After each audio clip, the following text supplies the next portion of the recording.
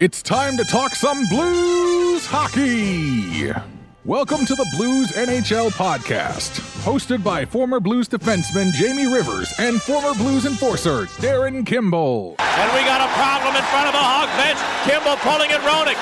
Here's Kimball swinging at Roenick wildly, and the linesman trying to get in between them. Look at Radek, he's dropped the gloves with Rivers. The referee or the linesman should jump in here. You can't let a guy like Rivers continue to throw punches. Federico stolen from Reinhart. Breaking in to Hunter. Hunter shooting. Rebound. Wickenheiser scores! Here comes Shovelday. He'll be thrown out of the game. Curtis Joseph grabs Shovelday, and the two goalies go at it head to head. And Joseph with three great rights. To Turgeon, Hall looking for 500. He shoots. He scores! Brett Hall, number 500. Tarasenko in the clear. He scores! And now, here's your off-ice official, Jim Cromer.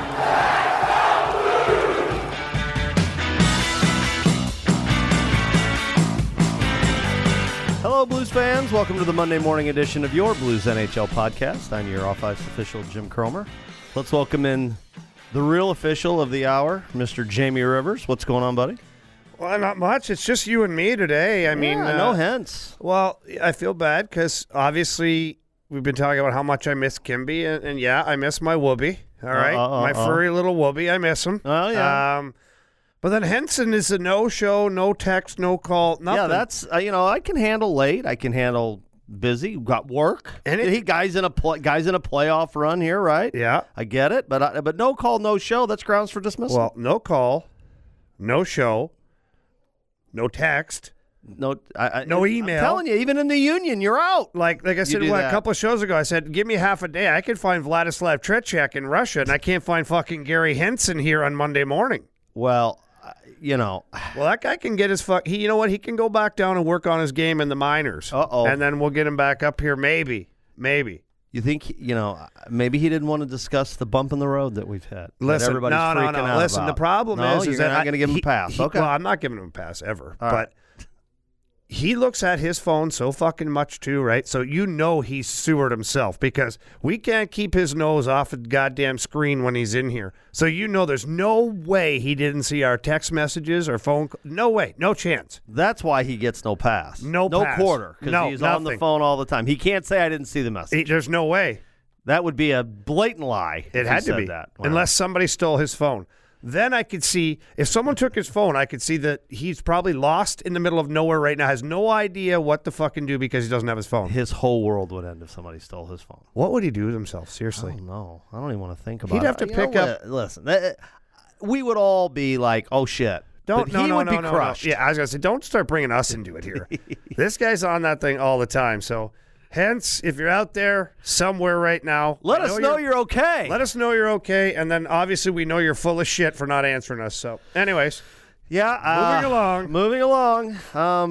Let's just get right into this bump in the road. Let's go. Let's get on it. We went right from this is the team we thought we'd beat, and now, oh yeah, now what? And it's like, wait a minute, why? Let me ask you a question. Why does there always have to be somebody at fault or an excuse or something like this? Don't all teams go through, a game or two where they just don't play well?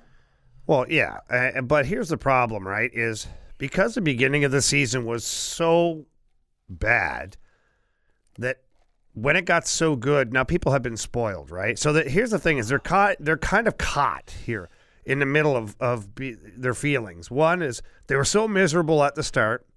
Then they got way too happy during the big run that they had.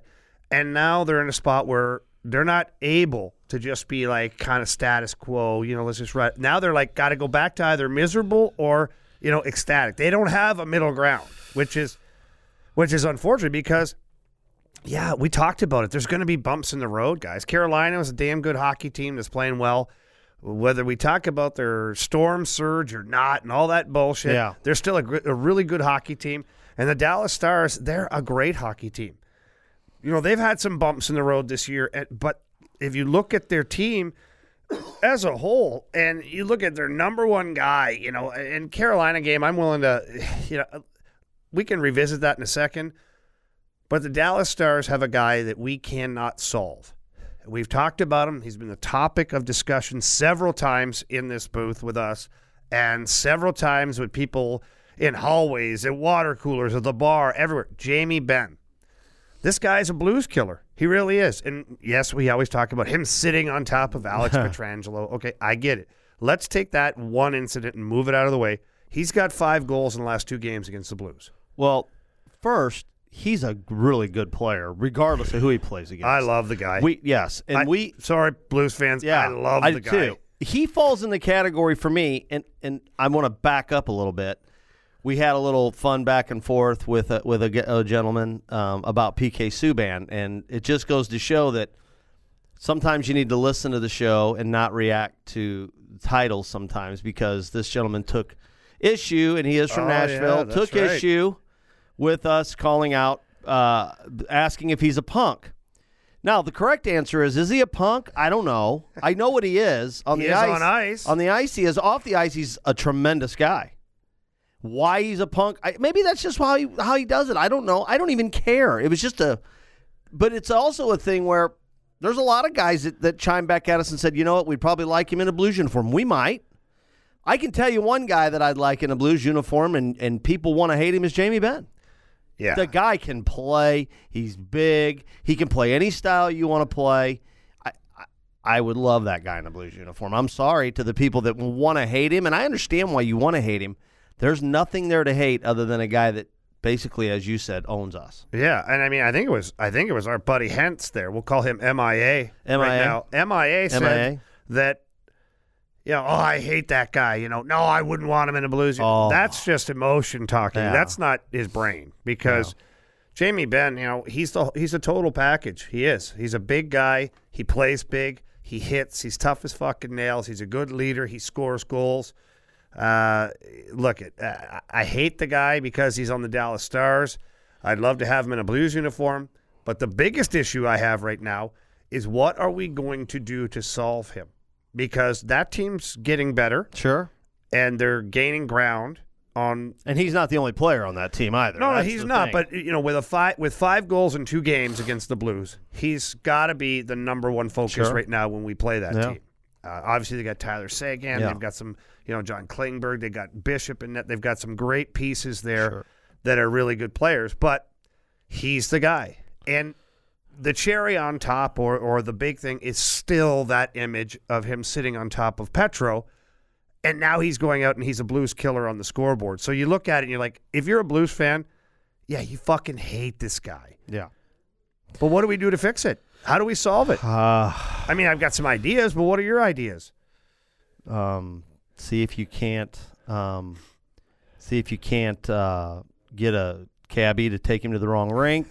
Find him in an Uber talking shit about his coach, maybe. Yeah, that's my thing. Listen, you're gonna have to take. I assume where you'll go with this is there's got to be somebody in that locker room that says he's not going to beat us tonight, and I'm sure the coaches are aware. You don't have to tell Craig Berube, hey, look, you might want to do something with this guy. Well, yeah, you're right. The obvious is that they already know this guy's crushing it right now. And somebody have to step make a play. Sometimes against guys like that too, your netminder can make a I don't. Guys are great players for a reason. They make great plays. They rise to the occasion. You talk about him being a leader. How many guys in sports right now, I can start at, and this is every sport, I can make a list longer than my arm of guys that get called out by their quarterback, by their catcher, by their GM, by their captain in hockey, and then they go and sulk about it, and they whine to the press about it, and then they do. This guy got called out by the owner or the president or whatever. Yeah, I'm sorry. And then the GM back to it, all the way down the line. And all he's done is play better. Yeah, which, by the way, I'll say it again, I thought that move was bullshit by the president, because what is the player's actual rebuttal to that? What's he going to say, right? Like, you put a guy in a real bad spot. Now, however, like you mentioned, it was Tyler Seguin and Jamie Benn, and these 2 guys have responded. They've been their 2 best players. They were anyways. That's the funny thing, is they were still 1-2 in scoring when the president called them out, and now all they've done is continue to be 1-2 in scoring on the Dallas Stars team. And, they're difference makers. And obviously Jamie Benn was a difference maker the other night. The Blues lost by 3 goals, and he scored 3 goals. So, if you take him out of the game, it's a 1-1 tie. But you got to play this guy tougher. I think he has it way too easy out there. He's a big guy who does go to the net, but it's amazing to me that he finds all these soft areas out there on the ice where he's, got no coverage, or he's left alone, or he sneaks in back door. How do you let a guy – I shouldn't say how do you – I know how it happens. That's a stupid question for me to say. He's a great player. That's why he gets those opportunities, because he recognizes how to go there and how to be there. But your mission that night, if you're on the ice against him, and I say it all the time, you have to take inventory of who's on the ice against you. And if Jamie Benn is on the ice opposite me, even if I'm not supposed to be out there against him in the original game plan, if he gets on the ice, I know at that point I have to make this guy – I want to make his life miserable, first of all. Second of all, I have to know where he is at all times. Well, to me, he's a different player. You look at some of the players around the league that might be killers, so to speak, and you think, okay, I can play this guy this way, I can do this. Like take, for instance, Patrick Kane. I'm assuming that the majority of people out there that would say, okay, we got to shut Patrick. How do you shut Patrick Kane now? Well, we're going to get real physical with him, right? You could say that about so many guys, right? Yep. You can't do that to Jamie Benn. Well, you can, though. Well, I mean, but you can. Well, I know where you're going. Well, you don't, yeah. I think so, because I know what you're. If I was okay, let me go where you're going. Okay, let's go. Let's hear it. You could just physical him up and try to get him off his game and say, let's rough it up a little bit. Let's see if we can't take a couple frustration penalties. Let's do.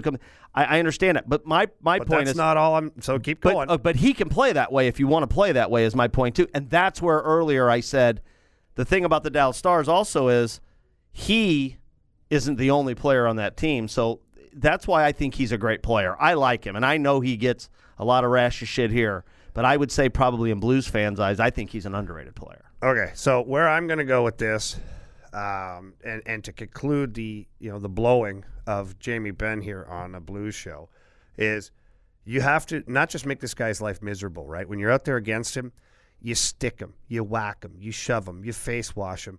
And you know what? Yeah, you run the risk of this guy dropping the gloves and beating the piss out of you. But guess what? If he does that, he's not scoring goals. And that was always my frame. If I can get this guy to try and kill me, that means he's not putting goals in my net. And then if he won't respond to my bullshit, well, guess what? He plays with Tyler Seguin on the same line. So guess who's going to face the wrath then? I'm going over and I'm going to two-hand Seguin behind the knee. I'm going to jab him in the nuts. I'm going to face wash him. And then Jamie Benn's going to be forced to come in there because Tyler Seguin's not going to deal with me. Yeah, no. Right? So Jamie Benn's – so now you're pulling him out of the dangerous part of the game, which is him putting 3 goals in your net.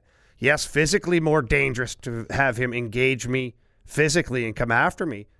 But once again, if I have him and Tyler Seguin and multiple other players out there trying to seek retribution on me, then they're not focused on beating me on the scoreboard. And that's where I'm not seeing it is – yes, he's a dangerous guy. He's big and tough and all this stuff. And yes, you may eat 5 or 6 fucking punches in the mouth from this guy if you fight him. But if he's in the box for 5 minutes, guess what he cannot do for 5 minutes? He can't score. No, he can't do that. Right? No. So that's where I'm headed with it. And like I said, I don't want to blow him too long on here. I'm sick of fucking talking positive about him. But he's something we have to address in the future. Yeah, you know what we would need against him, don't you? What's that? We'd need a pest. We would. That would be our new segment. Somebody that could handle him. So that would be our new segment. We're looking for pests, right? So Buckingham Pest Control. We know you guys heard from Noel. We brought him on the show. Big Blues fan. Has decided to come on board, be a part of our show. We're excited about having him. And we got some cool things planned with him for sure. There may be some ticket giveaways, things like that. We're going to be working that out with him. But I think what's cool about this is it ties right into what we're talking about today, and that is, who would that guy be? So, for instance, if the Blues would have had better luck against him, chances are it may have been a guy like, it could have been Barbie. It could have been McEachran. But it has to be somebody that he's going to take seriously. Yeah, I mean, like McEachran, I love the kid. He works hard. I don't know if he's ever had a fight in his life. I don't know. I really don't. Maybe he was a killer in junior hockey. I don't know. I don't think so, because otherwise I would have translated by now somewhere. Barbie's a gritty player. Well, where I'm going with this is if you watch this play the doubt, and to your point, I think if we play them again, which we will at some juncture, and heck, possibly in a playoff series, and then that would be real interesting. But you're going to see who it is. Or it could be a combination of guys and things like that. But what we would essentially do is, after watching that game, you're going to go, okay, who do you think was the difference maker when it came to being a pest that game? So then we'll throw it out there to you guys. We're going to let you guys say. We'll throw a poll out there. You guys can decide. There'll be a difference maker, I'm sure. Might be Patty Maroon. Might be Robert Bortuzzo. Could be Joel Edmondson. That's the thing is, I think it's, in my opinion, you have two defensemen in your lineup that can play that way. Right. And it's Bortuzzo and Edmondson. Now, I don't mean to fight him and do all that, but right. Get in his face. Be the guy. Like, we have to have some physical engagement with this guy or his line mates in order to get him away from scoring goals. Right. And that's the best way to do it, is to go after him. And then, some guys can just shield that off and be like, yeah, I get it. I know what you're up to. But then when you go after Radulov or you go after Tyler Seguin on his line repeatedly, he's almost forced to come in there because his leadership skills are so strong. He internally forces himself to get involved. Yeah, no, that's where I'm going. So, and that's what we can do. It'll be our pest of the game. Maybe we can get a little pest, like a roach, and put it on a little trophy thing. Do they make a Gary Henson bobblehead we could hand out? Henson bobblehead. Well, we might. That could be and then so unlike the Panger, it'll be our Buckingham Pest Award winner. And Pest of the week. You can probably get it to the guy, right? If we give it to him, maybe I can absolutely get it to the guy. We may have to do that. So 100%. But we want to thank them for coming on, and that's how that's going to roll. You guys can learn more about them at BuckinghamPestControl.com. Give them a call today, 636-274-7400. You can also schedule online. They take care of everything you might need. And like I said, the guy had a damn skunk in his back of his trunk. So if you've got problems, they're the name you can know and trust. Looks like they do it all. I didn't want to hear any stories about any snakes or anything, but they're out there. You guys snakes. know they are. But they'll take care of them. And that's Buckingham Pest Control. We look forward to that segment. So on Thursday, we'll come back from Wednesday night's game. We'll throw some stuff out to you guys and let you guys decide who the pest of the game is on Wednesday, because we got to get it back on track. I would say the key here, Jamie, would be, okay, we've had a couple of rough patches, which, I mean, you know was going to come. The whole key now would be to shut it off, right? Well, you got to stop the bleeding. Sure. Right? In order for our fan base and anybody who's a hockey fan to really think that the Blues are able to overcome adversity, they have to stop the bleeding now.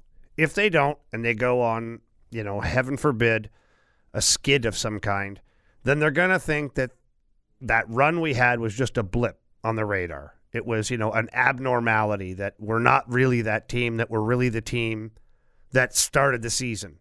And, these players are proud guys. And, we haven't addressed a few things on here, which is the obvious injuries that are out there. We have Braden Shen, who's still out. We have David Perron, who's still out. Carl Gunnarsson, who's still out. Sammy Blais got recalled. Now he's officially an actual recall. He's not emergency basis only. So there's a lot of factors right now that have gone into the Blues, misery of late. And O'Reilly himself, he called himself out the other day and said, I haven't been as good as I can be. I need to be better. I've made mistakes. I need to provide more offense. Our line needs to be better. And guys recognize it. So, look, we got a big game coming up against a dangerous opponent in Anaheim. It's a West Coast trip, so the boys will be able to, get away from all this again. And not that they don't like being in St. Louis right now, because I can tell you that the fan base is really fucking excited right now, just from being at Mardi Gras the other day and being a part of that parade. People are chanting, "Let's go Blues," down the fucking parade. And, so these guys are obviously happy here at home, but, they have to stop the bleeding in order to prove to the fan base that, they can turn this around quickly. Yeah, I thought the Ryan O'Reilly comments were interesting. I think when a guy like that doesn't, and I'm going to say this, I didn't think it was a Ryan O'Reilly thing. I don't know about, and I'd love to get your complete thoughts on it, but, the Carolina game was, Well, let's do the Carolina game. Let's talk about that because we just really glanced. We didn't even do anything. We didn't even talk about it yet. You lost. Was there some goofy stuff that went on in that game? Yeah. I mean, that's. Well, let's just bring out the elephant in the room. Yeah. Say sure. it. Say it. I mean, what's he doing? I don't know. Say it. Jake Allen. There what's you go. He doing? Okay. So now the elephant in the room has been talked about, and you're not wrong. But he's played well lately up until that point. Well, are we back to now? He had played really, really well till the wrist shot from the boards, and now we're back. Now we're. Oh my God, are we back? The problem that is going on here, and it's unfortunate, but the reality is that he, for whatever reason, cannot provide consistent goaltending. He gave us 2.5 games, maybe 2 games and 3, maybe 3 games, because the one was in overtime, so it is what it is. But just that one blunder, right? Like it seems like that one thing that goes off in a game that it just blows up in his face. And, Zdeno Chara said one time, being partnered with another teammate of ours at the time, I won't disclose that guy's name, but he said, in broken English, he goes, "It is like playing with ticking bomb." And we're like, "What?" He goes, "Ticking bomb. You don't know when it's going to go off." And all he meant was at any point that thing can go off and it's a disaster. And that's kind of where we're at with Jake, And poor son of a bitch gets caught out of his net the other night, and then he's stumbling back, toe picks face first while the guy buries it in an open cage. And at that point, you had to know. Like, I didn't even look at my phone after the game because I'm like, I already know what's going to be going on Twitter. So this is tough spot for Jake, tough spot for the team. I think we found out that Binnington is not invincible. No. But fuck, the Carolina game, that was tough. We've hit a new low, though. I mean, now Jake is such a problem now that he's at fault even when he doesn't play. I mean, I don't know if you caught a lot of that on Twitter. Yeah, look at the carryover into this game, and now they, and here's the thing: you lose games for a variety of reasons, and I'm not here to make excuses for anybody, but that team that played on Sunday, everything was off. All their passes were off. Everything just seemed to be a little bit off. Could that be fatigue? Could it be? I don't know. I'm not here to make excuses, but what I do know is I watched that game, and I just kept watching it and kept going, man, things that we hadn't characteristically seen over that stretch of really good play. Is it possible, Jamie, that the schedule has caught up with them, and would that be realistic? Oh my God, yeah. And we talk about we don't want to use it as an excuse, but it's a reality. And here's what I don't understand is at the start of each year, the general manager, the president, whoever it is, your board of governors guy for the league, you're allowed, I think, 2 or 3 challenges on your schedule to oppose what the computer has generated for you as a schedule. You have opportunities to say, hey, look, here's a couple of dates we'd like changed because this is not going to fly with us or yada, yada, yada. I just don't know how we ended up with 4 back-to-back series at this stage of the season. I don't know. Maybe there were other ones. And, maybe it was worse. Maybe we had fucking 12 of them this year and Army went to bat and got 3 changed or whatever it is. But we're ending up here. That was 1 back-to-back. And I believe we have 3 more back-to-backs before the end of the season. And this team is taxed. Well, what do you expect, though, when you have the schedule the way it has? I mean, for a that's while. That's what I'm saying. Look at October. We had like a week and a half where we didn't even play a fucking game. We had at one time we had 3 and 4 games in hand on people. I mean, that's just dumb. I don't understand the scheduling. Now, listen, I'm not using that as an excuse. I'm just saying it's a reality. I would assume it is 100% a reality. Guys are tired, and you got to think too, Chromes. And for anybody listening, you got to think that 11-game run that they went on, as great as it was, and as much as we talked about, they're getting the bounces, it looks like this, it looks like things are going their way, it's extremely hard to keep that going. And it's it's mentally exhausting, too, to make sure that you're paying attention to detail and nothing falls apart, everybody's healthy, which, I just touched on again, that Braden Shen, Dave Perron, Carl Gunnarsson are pieces that are out right now. So, yes, it's just taxing on these guys physically, mentally, emotionally, all the above. And guess what? there's a whole league of other fucking teams that are trying to play really well at this time of year too. So we have to be fair here. This is 2 losses. I'm tired of reading that the world is fucking crumbling under our feet after 2 losses. We have a big West Coast swing that legitimately we could take 3 out of 3, but let's just go and say we take 2 out of 3. That's a big road trip. Yeah, I would say, you're in that stretch now where, all points are precious, right? But you're in that you're in that stretch now where it's okay. Every point matters. Everybody's playing a certain style to get a point and to keep doing it and keep holding on. Yeah, what was the talk? It's as early as a week ago. Man, look how close we are to Nashville. Who knows, right? Right now, I think you're just going to have to go out every night and just battle for a point, try to get 2 points, those 4-point swings that we talk about, things like that. The other teams feel that same way. We're not the only team approaching everything like that, right? Yeah, 100%. And that's why, look, the Carolina loss stings, but the Dallas one really stings the most because when you're losing to teams in the Eastern Conference at this time of year, yes, those are 2 points that are pissed away. But at least you're not losing to a divisional opponent where they gain, ground on you. And yes, our natural instinct was to be looking at Nashville or whoever's ahead of us and going, we're right there. We're right there. And that's the way winners should think, is what's in front of us, not what's behind us. But the reality of it is we've got to be very aware that there are teams that are playing really good hockey right now. The Minnesota Wild are playing better all of a sudden. The Dallas Stars are playing well. The Arizona Coyotes are playing well right now, 7 in a row for them. So we got to be cognizant that there are other teams that are probably just as hungry as we are right now. So if we have to up our game or get shit back together, got to do whatever it takes. But fuck, it would be nice to get a guy back off IR soon. Yeah, I was going to say, there's a lot of people that listen to this show. We know who a lot of them are. They do a great job of staying in contact with us and through private messages. Speaking of that, a real quick shout out at Crash STL is a good friend of mine, both in baseball and hockey. He wanted us to give a huge shout out to Ray Bauer at Axis Physical Therapy in Festus, who listens religiously and is a big fan of the Blues, big fan of the show. So I told him that I would do that. So great guy. And wanted to do that. So a special shout out to him. But for all the people out there that are listening, and hang on, sometimes you're every word, which is amazing to me, by the way. At least somebody does. Is there anything you can give anybody to make them think that we are going to see anybody back here soon? And I hate to say, and listen,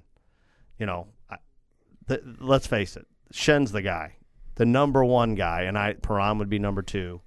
Is there any reason to believe we're going to get him back here anytime soon? Unfortunately, I think right now the success of the team is going to have to lie on the guys that are in the lineup. So you can read into that what you want.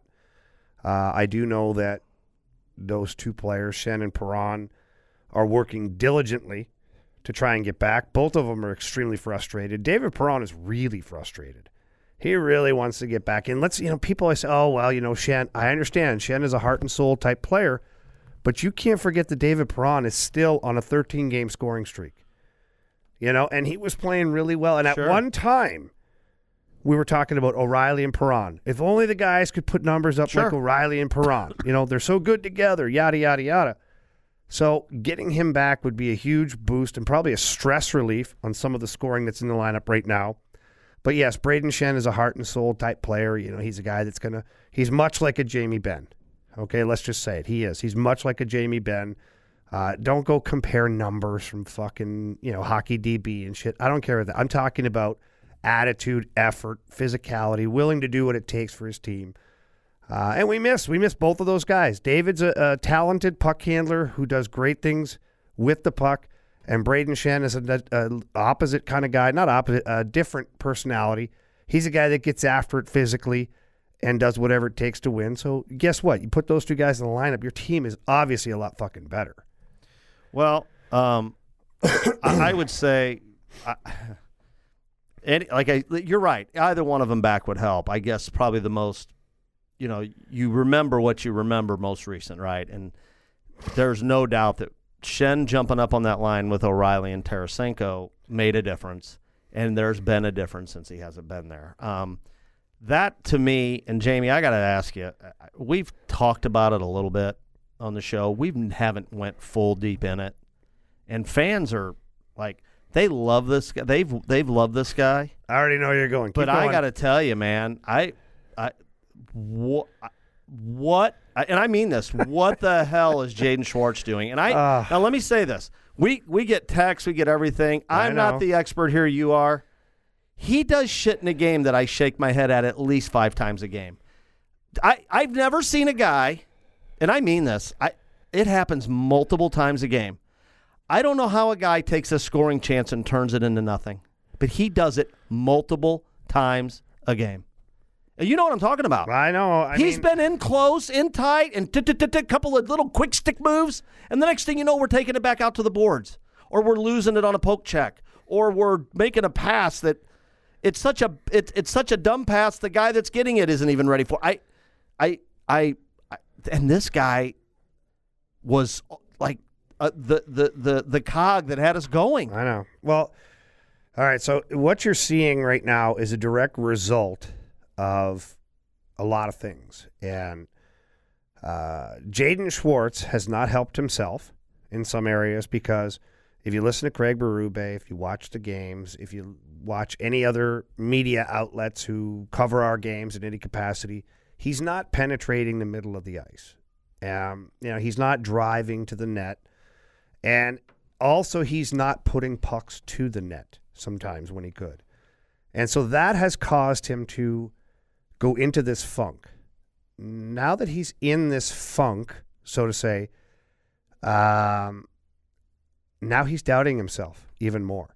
So now when he has an opportunity to score or an opportunity to take the shot or an opportunity to go to the net, he's doubting those instincts now because he's not sure that he should be the guy that has the puck. He's looking to distribute it because he hasn't had a lot of success scoring goals.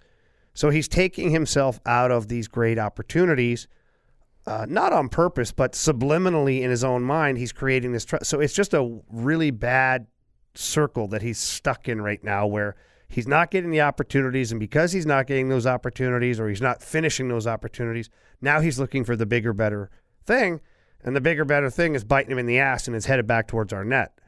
So I don't know. If I'm a coaching staff, I guess I try to pound it home with a fucking sledgehammer that every time you cross that blue line, I want you to put pucks towards the net.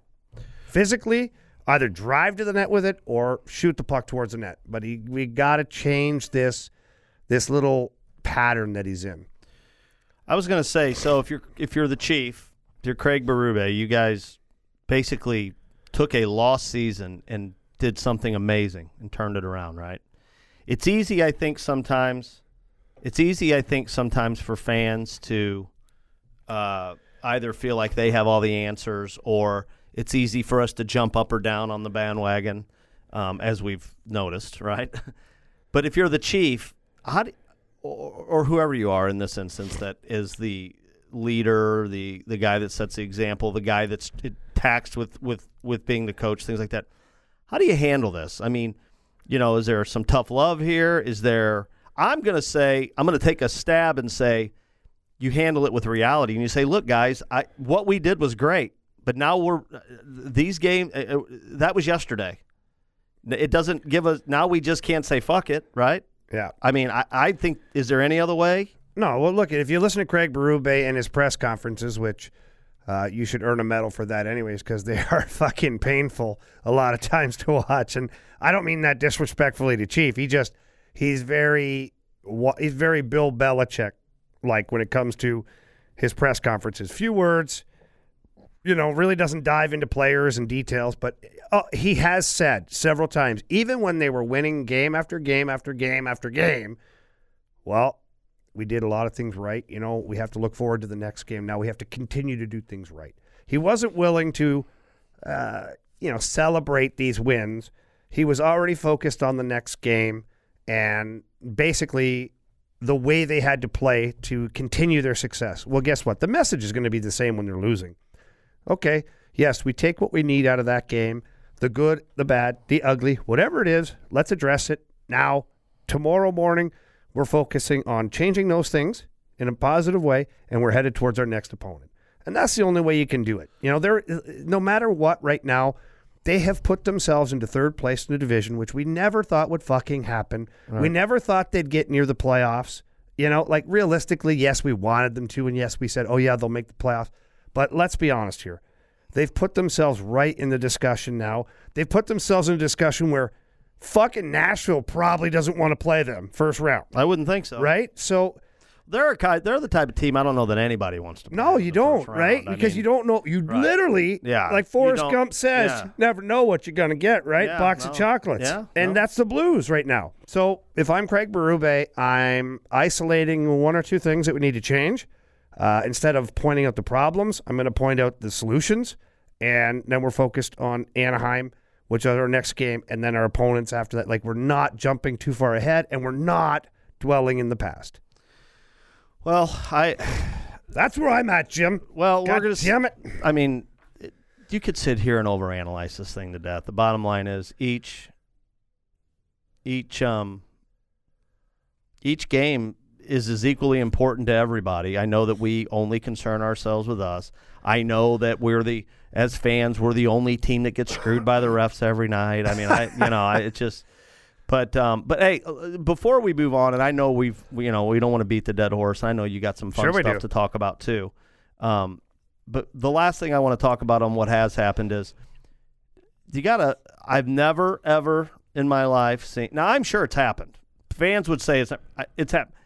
A delayed penalty that after the fact was decided it's not a penalty, and we all saw it happen.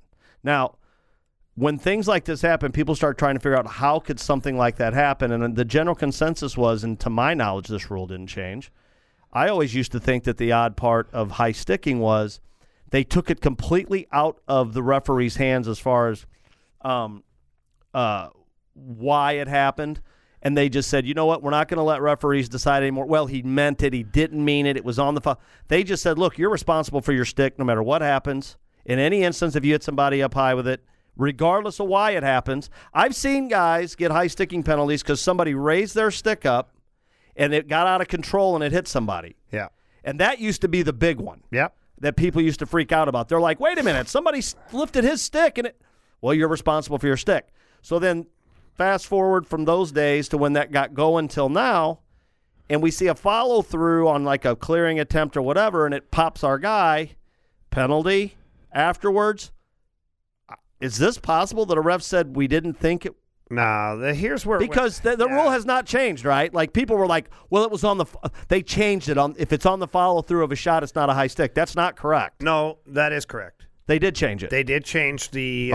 They did change the language. Let's say, because you got to talk like lawyers when we're talking about things like this. But yeah, the language in it now states that if a player is in a follow-through for a shot or a pass, that the referee has to use his discretion on that. And the reason they did that is because it got to a point, Chromes, where guys would come down the wing and rip a slap shot, and their follow-through would maybe clip a guy up high, and they scored on the goal. So they get a goal and a penalty in the same fucking moment.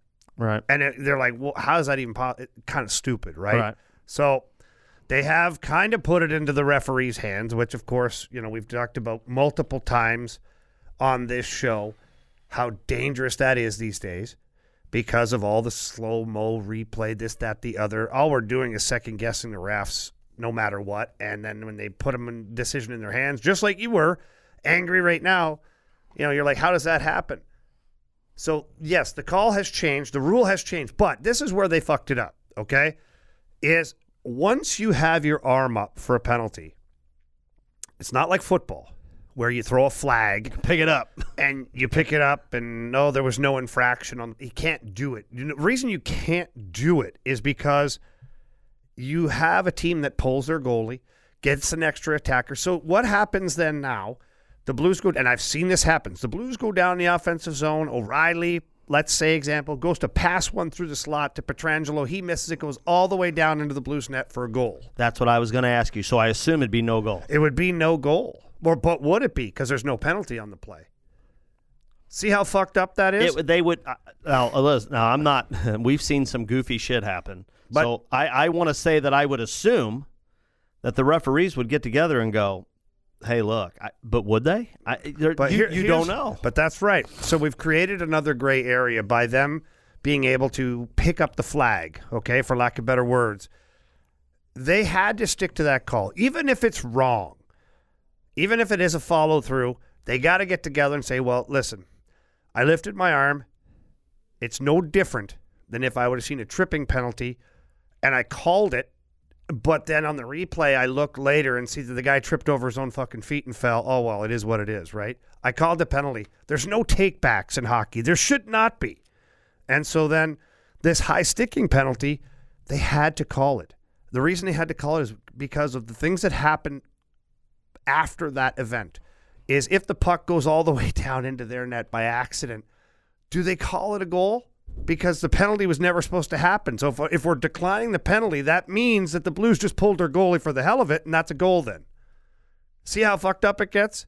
Yeah. So in my opinion, the right call was made ultimately based on the rule, but in the moment, just like all those other calls that we've over the years have been like, oh, that was a bad call, he missed it totally. This was a missed call that unfortunately just ended up being a shit sandwich for the opposition is what it should have been. Yeah, that's one of those ones that if the situation was reversed, the Blues fans would have been like, yeah, they got it right. And of course they got it wrong. The whole, Panger, I guess, saying he heard him skate by because somebody had said, what's, and hey, the big game. We know it's a big game. We're going to get the call right.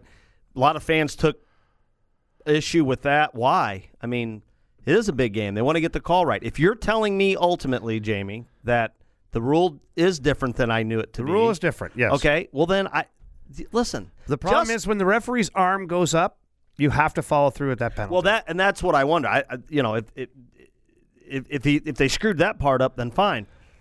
But again, we're back to everything happens so fast. Yeah. How are you going to do that? So if it's allowed to be able to go back and look at something and talk to somebody about it, this is why I don't like any of that stuff. Just right or wrong, fucked up or not, just call the damn game and we'll live with the human element of it. The only thing I see that they could have gotten together on to change is if he was calling a 5-minute or a 4-minute high-sticking penalty. I understand those. Then the ref can come in and say, hey, look, you know what? And those penalties are set up that way. It's going to have to just be a 2-minute penalty. Sure. Because, and really this is the way it went. So, okay, yeah. But once the referee's arm goes up, no matter what happens, no matter if he's right, wrong, whatever, the call has to stand. Sure. It's just the proverbial shit sandwich that you deal with if you're on the ice playing hockey. So, there's all kinds of things like this. I know we're going to get into I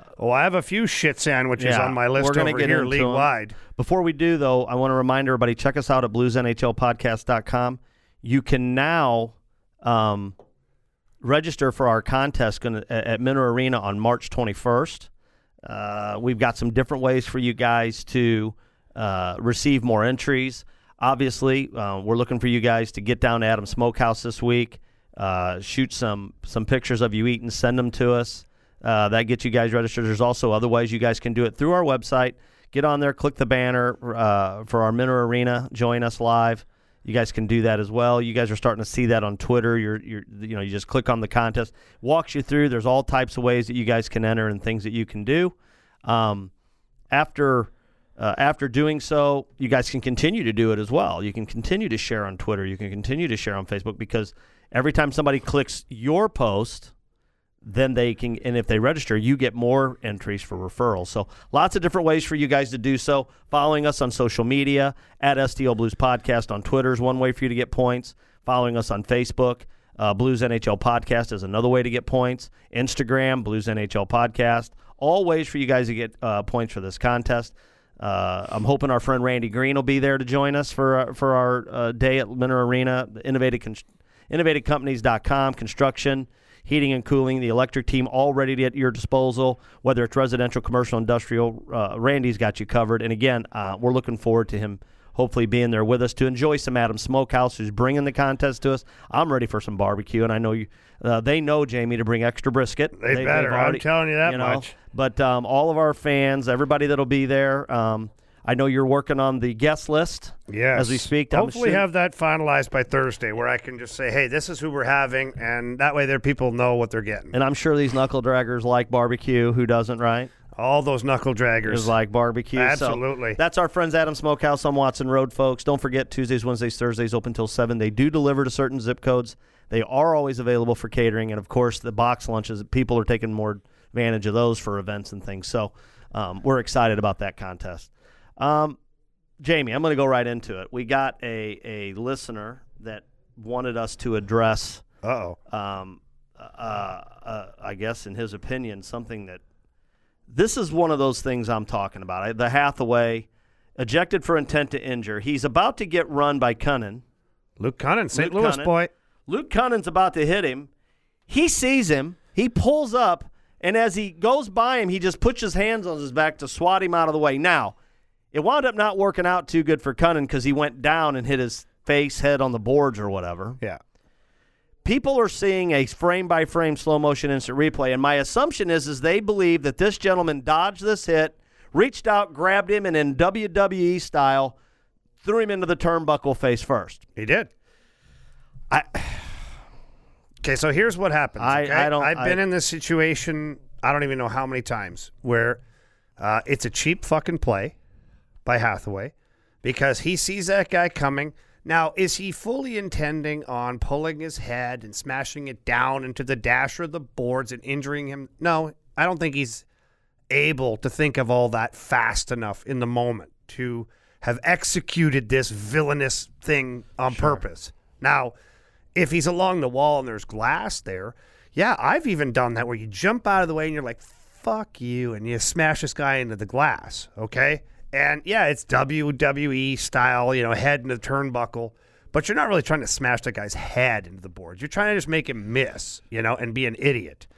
But this is a bad play. This is much like if you go to hit a guy and he sees you at the last second and just jumps down on his knees and fucking breaks your legs because, he goes low, submarines you go over him face first into the boards and all. It's just a cheap play. Over the years, this turnbuckle style play has been done by several players, and never once have I ever thought that it wasn't on purpose to do it. And I don't mean it's purposeful to smash his head off of that, but you're doing it absolutely on purpose to throw him through so he runs into the boards because you don't want to get hit by him and you're pissed off and you're like, fuck it. And Hathaway's that kind of player. If you look at his resume, you look at his track record, he's that kind of player. He's I don't want to say dirty, but he's a dirty little player. He's not afraid to hit a guy from behind. He's not afraid to elevate into someone's head on a hit. He's not afraid to cheap shot a guy with a stick. So, unfortunately, it's not like Luke Cunnin was going to hit Johnny Gaudreau, and Johnny Gaudreau jumps out and does it, and then that happens. If that happens, you're like, okay, Johnny Gaudreau's probably not doing that on purpose. It is what it is. But when you look at, Garnet Hathaway, who's a little shit disturber out there the whole time anyways, he's doing it on purpose, probably not with the intent of ending up with the result that came out of it, but still doing it on purpose to get out of the way and fucking kind of give it to that guy a little bit. And unfortunately, it's Luke Cunnin, who's one of our boys from St. Louis, who's been on a really good tear here lately too. Now, here's what I will say. It happened, so should you pay a price? Sure. I mean, I don't know. I guess I don't look at these things as malicious as everybody else. I just think things happen within the course of a game and you move on. Everybody wants to make all this stuff like premeditated, and it happens so fast. And and here's the problem. Here's what my issue is with everybody on all these hits. Okay? People are taking issue with McEachran the other night, fucking dropping his gloves. And was it a bad penalty? Listen, this is a physical game, and it's mean and nasty. And if you don't want to be mean and nasty, you can't play. That's how I feel. And anybody that thinks... No, but there has to be some kind of retribution for that, right? If here's what in a great little documentary, if you haven't seen it, everybody, it's called Ice Guardians, okay? And in that documentary, tough guys are obviously profiled in that. They say, and there's a referee, a former NHL ref that's on there, and he talks about it, and he goes, if the players don't feel like the referees are going to protect them, then the players have to take it upon themselves to protect each other. And it's a great thing to say, because if the referee's not going to jump in there and penalize Hathaway, or the league's not going to suspend him, this and that and the other, well, then the players have to defend each other. But then the league's upset about that, right? So this is a really shitty spot to put the players in, is what it is. I mean, the hit is what it is. We can go back and forth all fucking day long on why we think it's okay, why we think it's not, dirty, clean. But the league has put themselves into a bad spot because they're not protecting every player on every play. So then they're leaving it in the hands of the players to protect themselves, but then they're saying don't protect yourselves. So what do? Yeah, So it's a fucked up situation. Sure. And, that's where they have to figure it out. Ultimately, it's another one of those gray area things. And Luke Cunnin pays for it because, he's playing the game hard. And Hathaway's a little shit. And he sees him and gives him a little turnbuckle action. And it ends up being worse than it should have been or could have been. But then what happened to Hathaway? What happened? Yeah. Nothing. So that's where it gets shitty, is now you end up with a one-sided thing, and that's never fair for it to just be a one-way street in any of these situations. So anyway, I thought he did it on purpose. I don't think he meant to slam his face into the dashboard. I think that's just a result of what happened. And that's how I look at it. Bad play. So guess what? Listen, all kinds of bad plays result in penalties, so pay the penalty, and whatever that is. But there should have been something there. Even if they want to suspend him after the fact, you do have to still be responsible for what you do. No different than your stick, right? Like 100%. We've come to accept that too. So I don't have an issue with penalties for these things. I just don't buy them. People want to, and God, I hate using that word malicious, because to some degree it is. I mean, you play that way. Well, it's a physical game. Yeah. When's the last time that you've seen a football player at the line of scrimmage two-hand touch a guy and say that'll do it? Yeah, there's all sorts of stuff that goes on in the game, and hockey's a physical sport. Rugby, Australian rules, football, these are violent sports. Lacrosse is a violent sport. It is what it is. Anytime you have body contact of any nature and you throw a scoreboard out there to keep track of who's going to win and who's going to lose, guess what? It's going to get physical. Yeah, and I have no issue with it. I mean, I know sometimes it works for you, sometimes it works against you. Contrary to popular belief, folks, we have had Blues players that have done plenty of things to other opponent players, and it was, for lack of a better description, awesome. Yeah, well, it's amazing how Jeff Courtnall blasting Jeremy Roenick was awesome. Jeff Courtnall, he's got a long list of things. And so there's plenty to go around. There's plenty. So I always come back to, though, I fault the referee and the league because if they've chosen, which they have, to not let the players police themselves or police the game, then they have to do it properly. And if they choose not to do it properly, it's irresponsible. So let me, last question on this topic. So is the instigator penalty stupid? Well, it is. I mean, listen, the instigator rule was put in originally to eliminate you and I standing at a face-off, and you're kind of unsuspecting or in the middle of a play unsuspecting, and you had done something earlier in the game or whatever. It was there initially to stop me from just skating over to you, dropping my gloves, and beating the piss out of you when you're kind of unsuspecting, right? So if you're not engaging me physically back or willing to fight me back, it didn't matter. You used to skate over, drop your mitts, grab a guy, and pummel him until he went to the ice, and you kept going until the linesman could peel you off the guy. I mean, that was the mentality. So they put the instigator rule in there to I guess, even the odds of the fight, where you actually have to fight a guy who's willing to fight and knows you're going to fight, and to penalize the guy who's just going to go out there and be a meathead. So they put that in there, but now it's gone to an extreme to where it's 2 and a 10. And so you lose a guy. If you go 2, 5, 10, that's a whole period of hockey. 17 minutes of hockey you lose for a guy. And now we know teams aren't carrying a tough guy, right? So for a while, it was okay because you still had a tough guy. And you're like, oh, fuck, he only plays 4 minutes a game anyways. So if he's in the box for 17 minutes, we don't really care. But now, if you got a guy that's going out there, he's in your rotation. Yeah. So now you lose a player for 17 minutes. So I don't know. It's the instigator rule was in there to prevent cheap plays in order for guys to get the shit kicked out of them by guys who just came out there, But now, is it hindering the game? I don't know. We could go on for hours about that. My thought, and I think this is the ultimate, this is it on it, is the referees in the league are put there to protect the players. If they're not doing so and they're not willing to let the players protect themselves, we have a problem. Correct. And so now that has to be identified. All right, what else you got for us? Well, I'm still saying in the referee league kind of stuff, did you happen to catch the Linus Ullmark spear in the nuts to Mitch Marner? No, I didn't. Okay, well, Linus Ullmark, goalie, and Mitch Marner's a star player for the Toronto Maple Leafs, and he's standing in front of the net, and the goalie jams his stick up between Marner's legs and spears him in the nuts, and nothing came of it. The referee is literally standing 2 feet away from the play and sees Marner go down or bend over in pain, and no call on the play. Now, I do fault, once again, the goalie is right there with the defenseman and the referee and Marner standing there.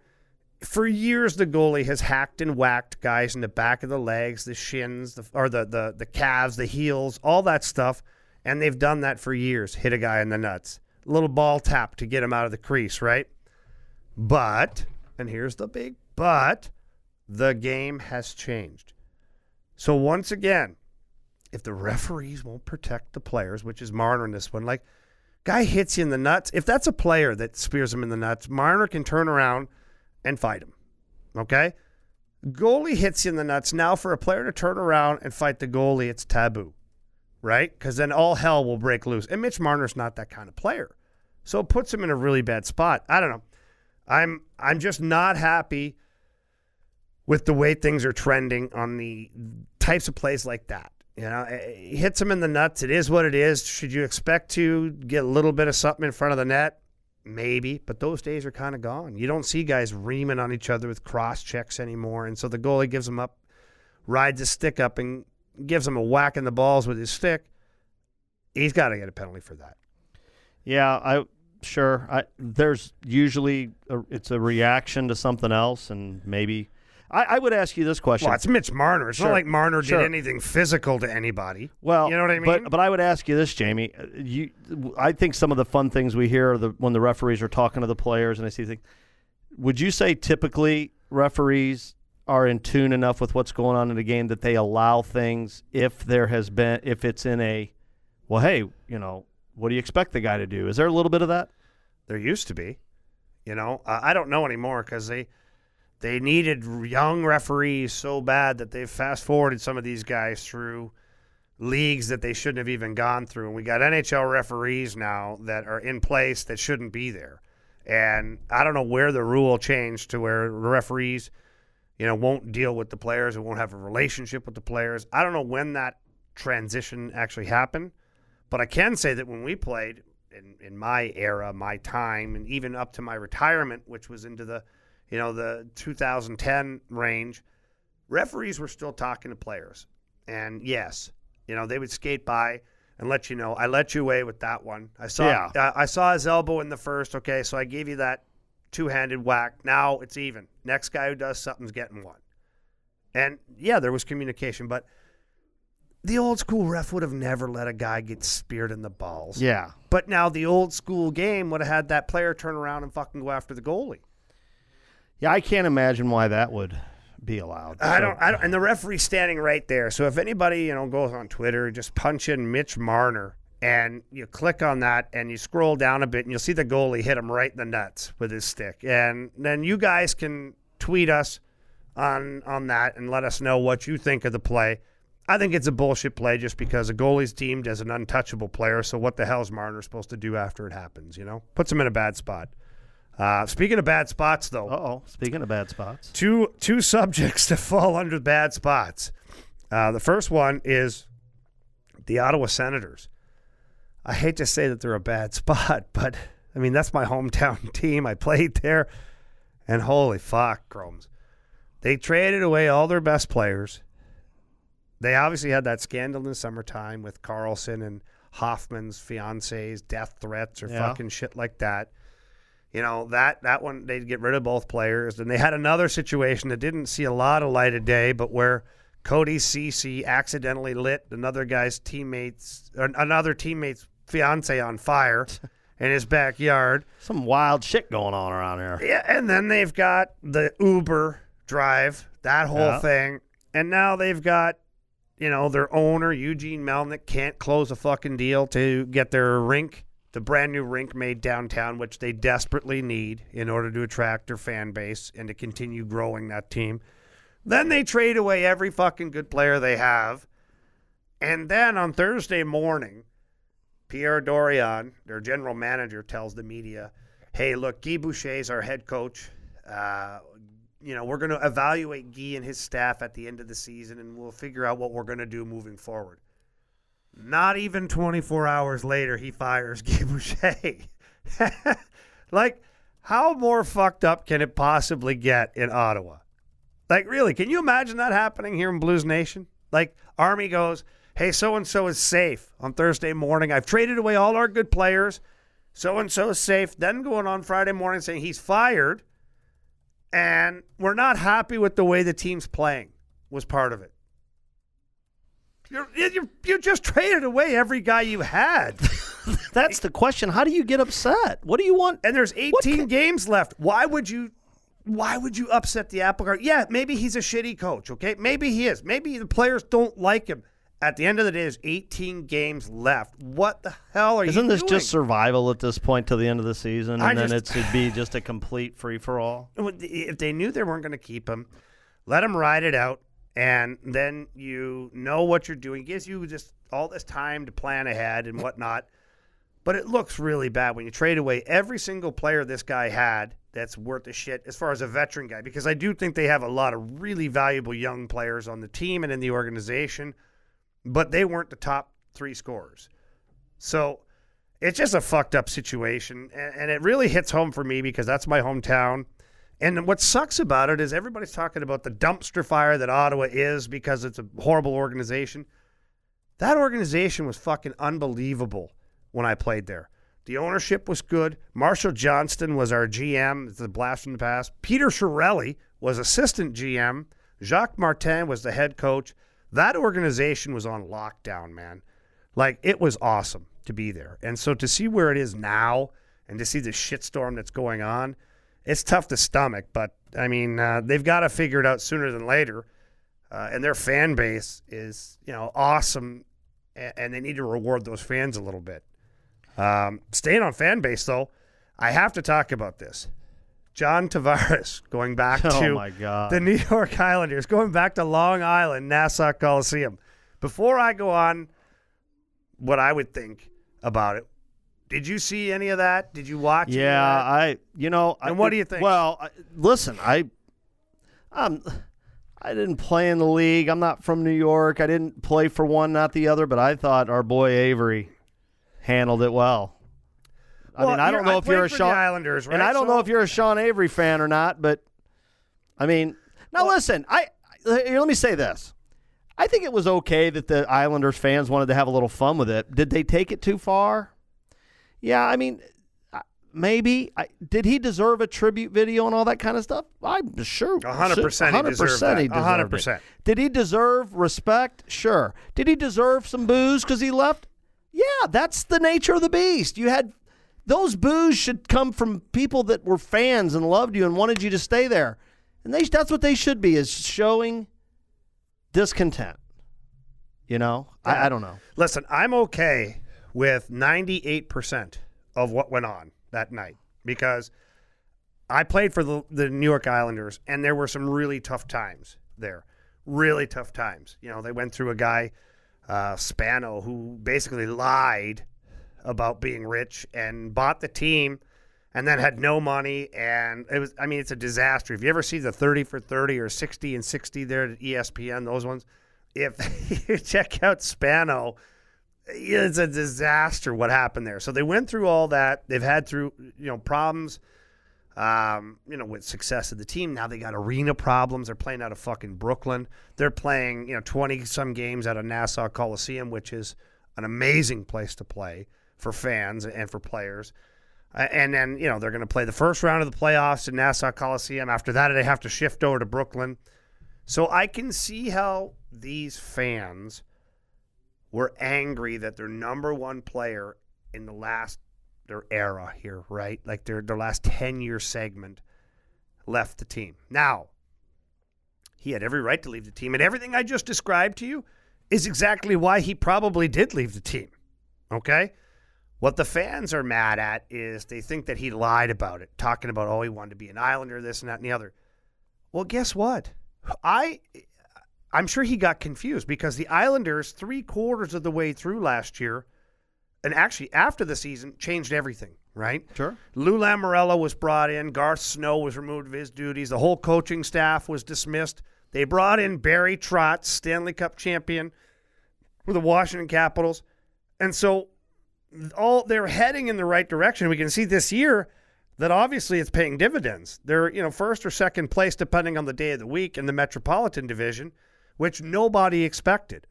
But going into that, John Tavares, he doesn't know that. He doesn't have a crystal ball. And all this was literally happening as he became unrestricted. And he didn't just say, screw you, New York. He went through the process, and he had the whole thing in L.A. where he had every team fly in, which I thought was a bit much, a little LeBron James-ish. Sure. I didn't like that. However, he decided to go with his hometown Toronto Maple Leafs, the team that he dreamed about playing for years. The offer was right. The number was right. The players on that team are right for him. So he had every right to make that decision. But now the fans have every right to give it to him in return. And you know what? That's what makes it beautiful. Sure. And I actually fucking thought it was hilarious. Like, if I was John Tavares, I would have been laughing on the ice because there was some funny shit that went on. And here are a few of the things that went on. They threw snakes on the ice, which I don't think anybody should throw shit at players. Yep. He had a jersey, jerseys being burned all over the parking lot, people driving over the jersey. But to me, the funniest thing was the chants. And to have 20,000 people in unison chanting, asshole, asshole. That was funny. I would have been laughing. And then, a couple other ones were, where's your jammies? I think that's fucking hilarious. Listen, I think that's all good. And here's the thing. I would have been upset too, right? Like when you have a great player and he leaves, I would have been upset too. So I would have been having some fun with it too. But I assure you, when they played the video, I would have stood up and clapped. Well, and they showed people doing that. They did show a good portion of people standing up and clapping. And look, the Islanders fans. Hey, you want to play in big markets, man. That's how everybody wants to play in a big market. Well, guess what comes with playing in a big market? Oh, yeah. But look, the fans had every right to be upset because, especially Long Island, those Islander fans have suffered a long time since their 4 cups in a row back in the day. I don't want to hear it. They have. I know, but I don't want to hear it. But I understand. We got our own problems. I'm just speaking from having been there and lived some of this misery with these people. They had every right to be upset that they lost a star player. Any right to be upset at that player? Probably not the player.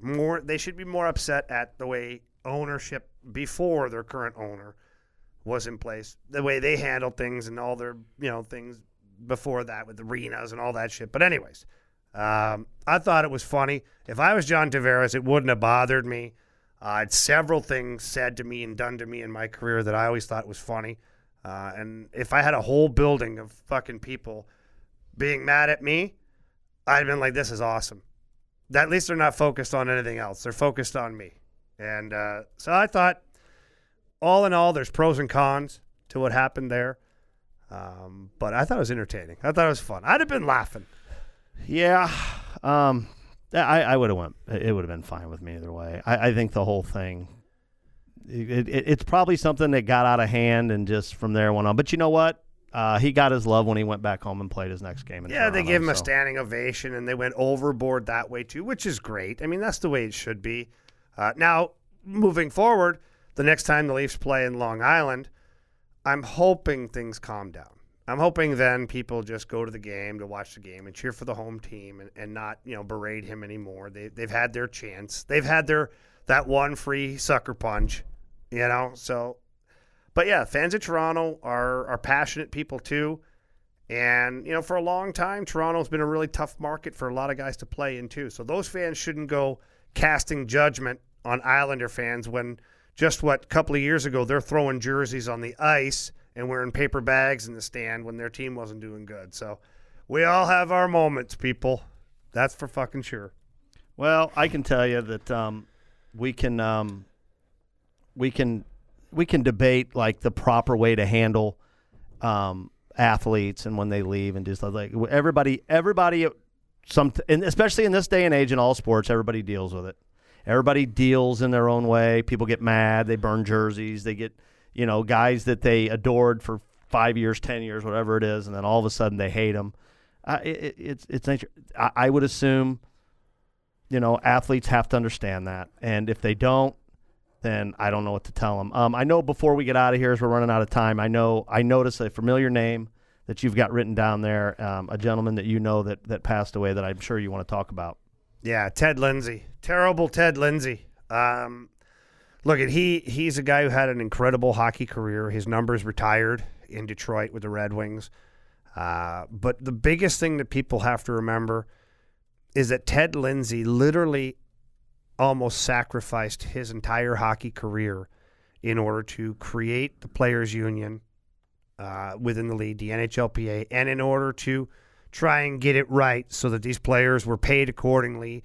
Back then it was all like handshake deals and backroom nudge, nudge, wink, wink, and guys would say they made, owners would come in and not threaten guys, but they would and say, don't you dare tell them that I'm paying you, at the time, let's say $80,000 to play for our team. You tell them you're only getting paid $40,000. And so Ted Lindsay and a lot of other guys spearheaded the movement for the NHLPA. And at the time, without going into a history lesson here, we all know what happened to Jimmy Hoffa, right? You create a union and you get enough people upset at you, you end up missing for the rest of eternity. And so Ted Lindsay put his balls on the line back then. And even he had head-to-head, like butting heads with Gordie Howe, Mr. Hockey, because Gordie Howe was, I don't say he was polluted, because that's not right, because Gordie Howe's a legend. He's an awesome guy, too. But he was under, the impression that the owners were doing the right thing, and Ted Lindsay was opposite that. And so what happened? Ted Lindsay got traded from Detroit to other teams. And he kind of sort of got buried for a while, and, they were trying to get rid of the problem. And he stood his ground. He never, ever changed his opinion. The NHLPA was formed. The NHLPA has gotten stronger and stronger and stronger over the years to where they are a full partner of the NHL now.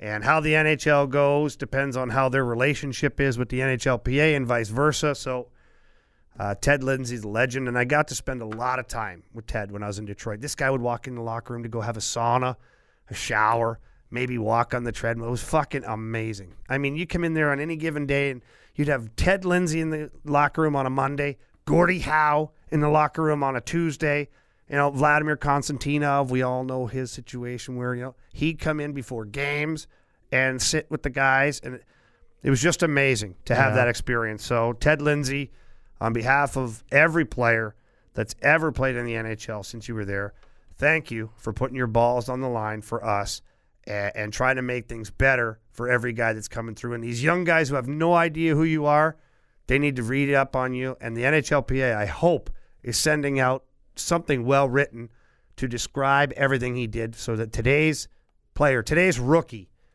can thank him as well. Well, it's sad when we lose people. It's especially people that were a part of our life, a part of everyone's life, and do amazing things. And, that's just, as we get older, the people that we looked up to when we were younger are getting older. And it's a sad thing. But, it's that you just hope that they understand how many people's lives they affected and how many people they touched. So it's just an amazing thing. Well, I don't think anybody should be mourning the loss of Ted Lindsay. Yes, we're sorry we missed him, but he would not want it that way. He'd want people to remember the great times, the great hockey. He was always an old school guy, you know. He'd want people to remember the great game of hockey and the way the players are playing now and how skilled it is and how fast it is and from where it came. Ted Lindsay would want to be celebrated today, not mourned. It's probably why you are who you are, being around people like that, why you do the things you do, especially like the pride you take in Synergy Hockey. We want to thank SynergyHockeySkills.com for bringing you to our show each and every week. I know you guys got a lot going on right now. Anything, you guys still have a few spots open? Yeah, we got a few spots open. We're probably going to finalize today our St. Louis Blues youth hockey camp. Synergy Hockey is year after year in charge of doing the on-ice instruction for the St. Louis Blues as they continue to grow the sport of hockey here in St. Louis. So we're going to be finalizing those dates probably by the end of today. We'll get them out there on the website, synergyhockeyskills.com. You click on summer camps, and it'll be on there. It'll be called Blues Camp or St. Louis Blues Hockey Camp. And, we've released those. People can sign up. And in the last couple of years, we've had a really good turnout of current players. Last year we had Chris Thorburn come out and spend some time. We've had Colton Parake. We've had Robbie Fabry. And, talking to some of the guys here recently, it looks like we're going to get a little more participation from some current players to show up and skate with the kids and hang out. And it's always a fun event. So that's what's coming up for us once again. SynergyHockeySkills.com, summer camps, blues camp, or anything else we have to offer. If those don't work out for you, sign up quick. They are going. Well, between that, the Nelson family, NelsonLandServices.com, the first name in amateur hockey here in St. Louis. We appreciate everything Synergy Hockey Skills does. I knew that the Nelson family wanted to be a part of this. They wanted to be a part of what you and Darren were doing. We appreciate them. 5-star locally rated company that does tremendous work at reasonable prices. That's our friends at NelsonLandServices.com. One last time, I want to encourage everybody to check out BluesNHLPodcast.com. Click on the contest.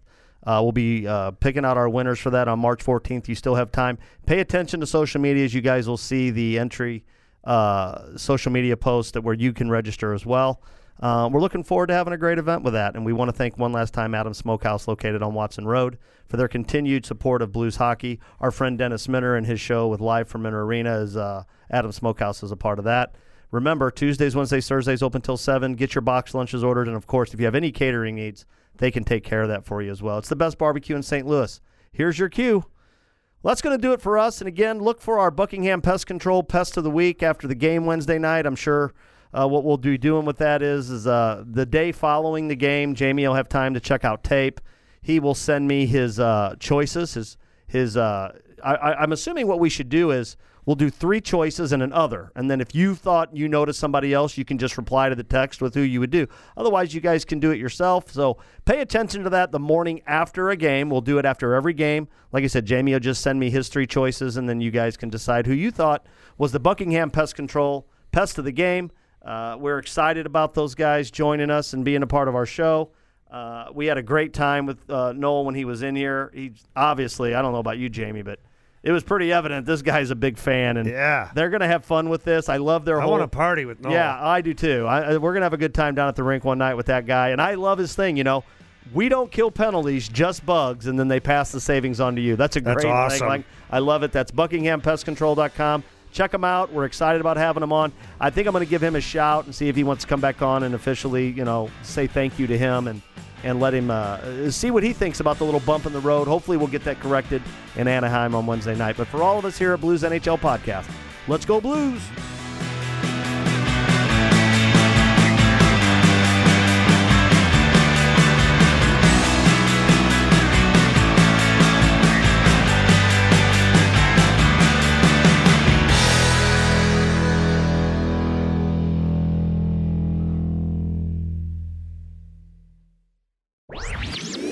This podcast was a presentation of LightUpMedia.fm.